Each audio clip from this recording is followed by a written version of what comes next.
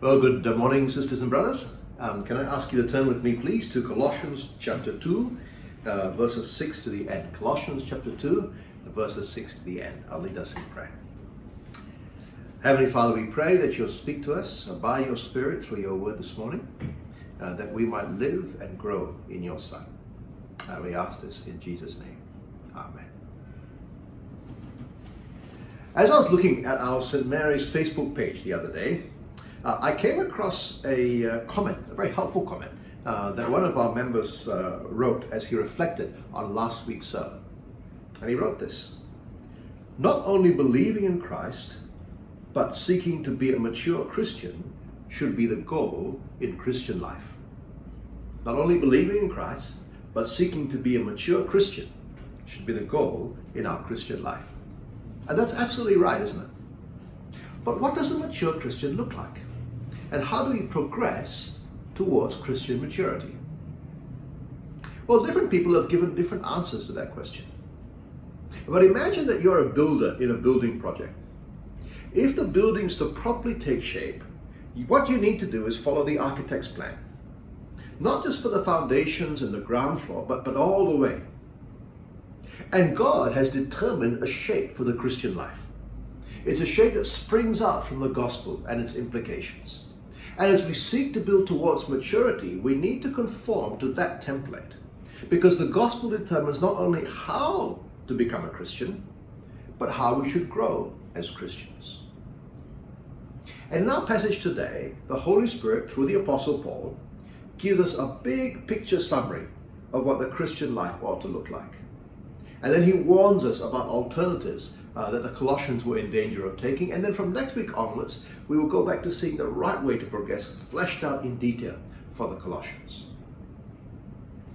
The summary of God's blueprint for our Christian life is found in verses 6 to 7. It says this: "Therefore, as you receive Christ Jesus the Lord, so walk in him, rooted and built up in him, and established in the faith just as you were taught, abounding in thanksgiving." Now, how this looks like in different people's lives might look different, but the core is all the same. Let's look at these verses very carefully. The starting point for the Christian life is when the Colossians, verse 6, received Christ Jesus the Lord. Right? When they believed the gospel, it wasn't just receiving information about Jesus, they received Christ himself. That was a personal thing, a relational thing, not just an informational thing. They received Christ Jesus, that is King Jesus, the Lord, right? As the Lord of their life, as the King of their life. And so there was a change in ownership of their lives. And as a congregation, we too have received Christ Jesus the Lord. We've not only been told that he is the supreme one, the Lord of heaven and earth, the one by whom and for whom the whole universe exists, but we have come to bow the knee to him and accept him as our Lord.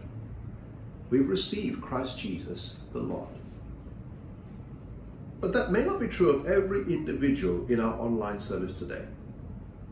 If you're someone who hasn't yet received Christ the Lord, then that's the very first step you need to take. Because Jesus really deserves to be your Lord. He died to rescue you from sin, to make you his own. He rose from the dead. He is Lord of heaven and earth. Believe in him as Lord and turn your life over to him as your master. And if you need to find out more about him before you think you can do that, then read the New Testament. Speak to a Christian friend, or join our Life Explored course that's coming up real soon. Receive Christ Jesus the Lord. Having received Christ Jesus the Lord, the Holy Spirit says through Paul in verse 6, so walk in him. Walking is a lifestyle thing. Taking steps day by day in the right way, the right direction. How you walk means how you live, your way of life, your character. If Christ Jesus is your Lord, then live his way. And that is the big command from our passage today. That is the big picture of God's plan for our Christian life. Step 1, receive Christ Jesus the Lord. And step 2, walk in his ways. Next week, when we get to chapter 3, we will see that this walking involves a new way of thinking, setting our hearts on Christ and heaven, looking forward to our future there with Him. It involves a new way of living, saying no to the old sinful nature, things like sexual immorality, impurity, lust, greed, anger, rage, malicious behavior, slander, and dirty language. Because in Christ, that's not who we are anymore. It involves deliberately cultivating tender-hearted mercy, kindness, humility, gentleness, patience, making allowance for each other's faults, forgiving others, and above all, showing love. Because in Christ, God has loved us and forgiven us. It involves letting the Word of God, the gospel, fill our church life as we teach each other and as we sing to God together with thankful hearts. It involves doing everything, whether it be at church or at home or at work or, may I add, online, as representatives of the Lord Jesus, giving thanks to God the Father through Him. And the motivation of all this springs from what God has done for us in Christ. It's revealed in the gospel. You've received Christ the Lord, Paul says, now walk in Him. That is God's plan for the Christian life. That is the blueprint for how we are to live. But before we really open those things up in chapter 3, Paul spends the rest of chapter 2 warning the Colossians about the importance of sticking to the plan and not being diverted from it. And the Spirit gives us that same warning. And so in verse 7, Paul gives us 4 doing words that are linked to that command, which is walk in Christ. You see them there. Rooted, built up, established, abounding. And we'll look at them in turn. First of all, being rooted. Right? Rooted in Christ. The tense of the word there indicates something that's completed. Right? You could translate having been rooted, right? Because it actually starts before the walking. And the word there is passive. Right? Paul is telling the Colossian Christians that they have been rooted in Christ. Right? As Epaphras taught them the gospel, as the Spirit worked in their hearts, they were rooted in Christ. And a plant that is rooted is firmly in place. They have been planted firmly in Christ. Now, you wouldn't expect a plant with roots to be moving from here to there. Right? It's not meant to be transferable. And likewise, since the Colossians have been rooted in Christ, they weren't meant to be going somewhere else when they walk, right? To mix the metaphors that Paul uses.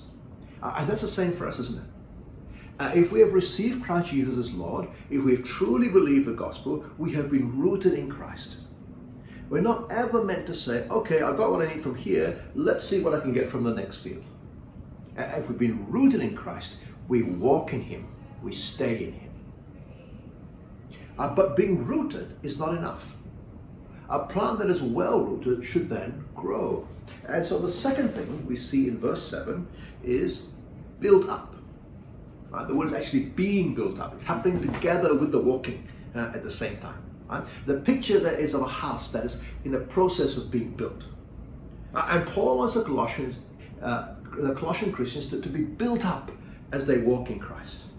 And that's what the Holy Spirit wants for us as well, both individually and as God's people together.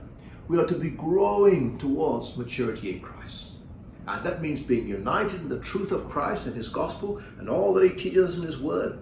And it means growing more and more like Him in our character. We are to be built. Make no mistake, friends. God's blueprint calls for spiritual growth.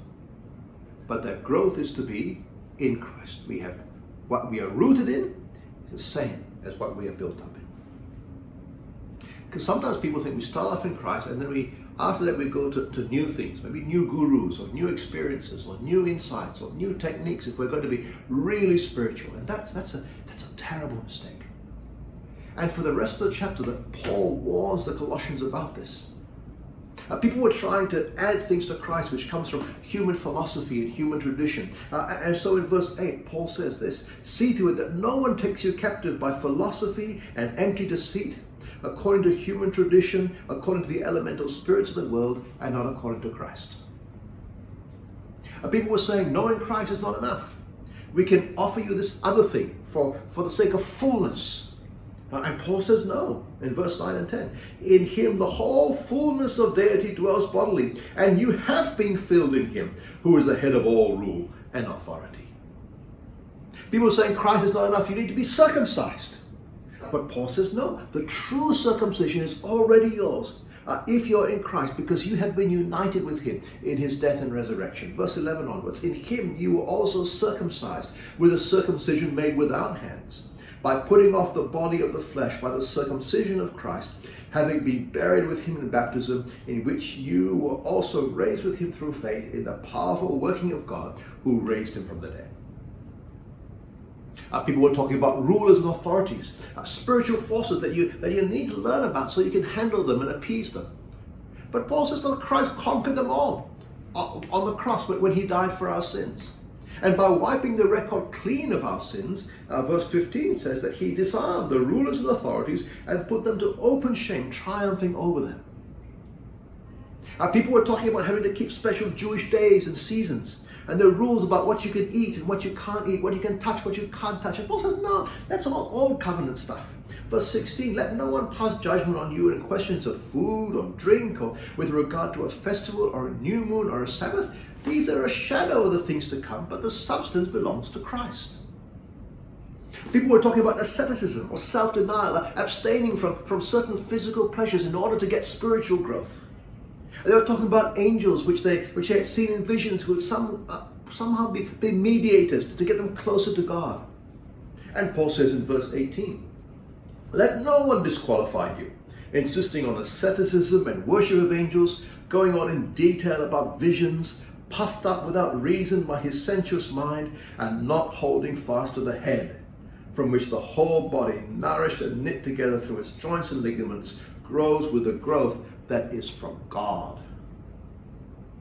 People were talking about having to live by external rules and regulations. You can't eat this, you can't touch that, you have to fast on this particular day, or discipline your body in that particular way. But Paul says in verse 20 to 23, if with Christ you died to the elemental spirits of the world, why, as if you were still alive to the world, do you submit to its regulations?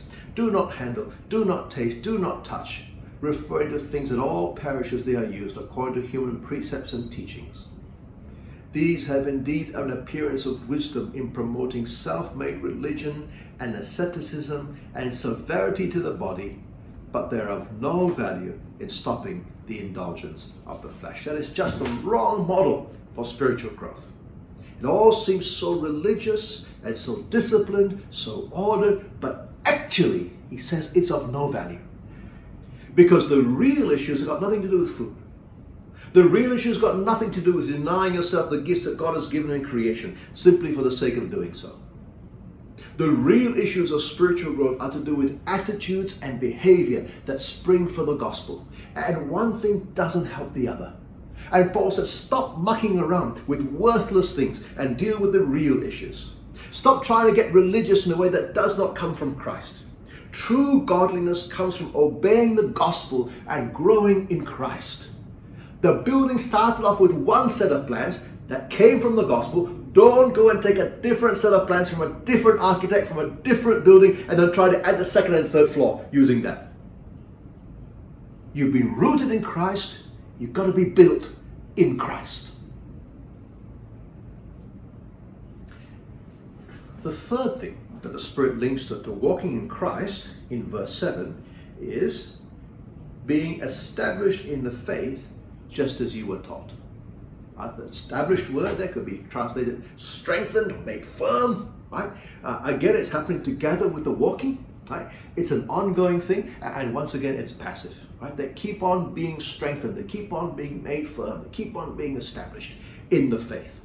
The faith is the body of teaching that speaks of Christ. Again, not some new teaching, not extra stuff. Epaphras, he had faithfully taught them the gospel. Even the apostle himself didn't have anything to add. And so they walk in Christ, they need to be reinforced with the same gospel over and over again. That's why Paul keeps circling back to the gospel again and again, even as he writes this letter. And that's why he'll tell them later, let the word of Christ dwell in you richly as you teach one another. Friends, it doesn't matter who we heard the gospel from first, whether it's from some famous preacher or from our classmate in class, right? If we've been taught the true gospel, that's the important thing. But that's not the end of the story. If we're going to keep walking in Christ, we need to keep on being reminded of the gospel. It will need to keep being reinforced for us day by day, week by week, online and offline. Never get tired of hearing the gospel. You will need to keep being strengthened by it. You will need to keep being encouraged to apply it over and over again if you're going to keep on walking in Christ. Keep on being established in the faith that you were taught. The fourth item in verse 7 about walking in Christ is thankfulness. Paul says we are to be abounding in thanksgiving. And brothers and sisters, we are to be people who are overwhelmingly thankful, because that is the mark of the true believer, isn't it?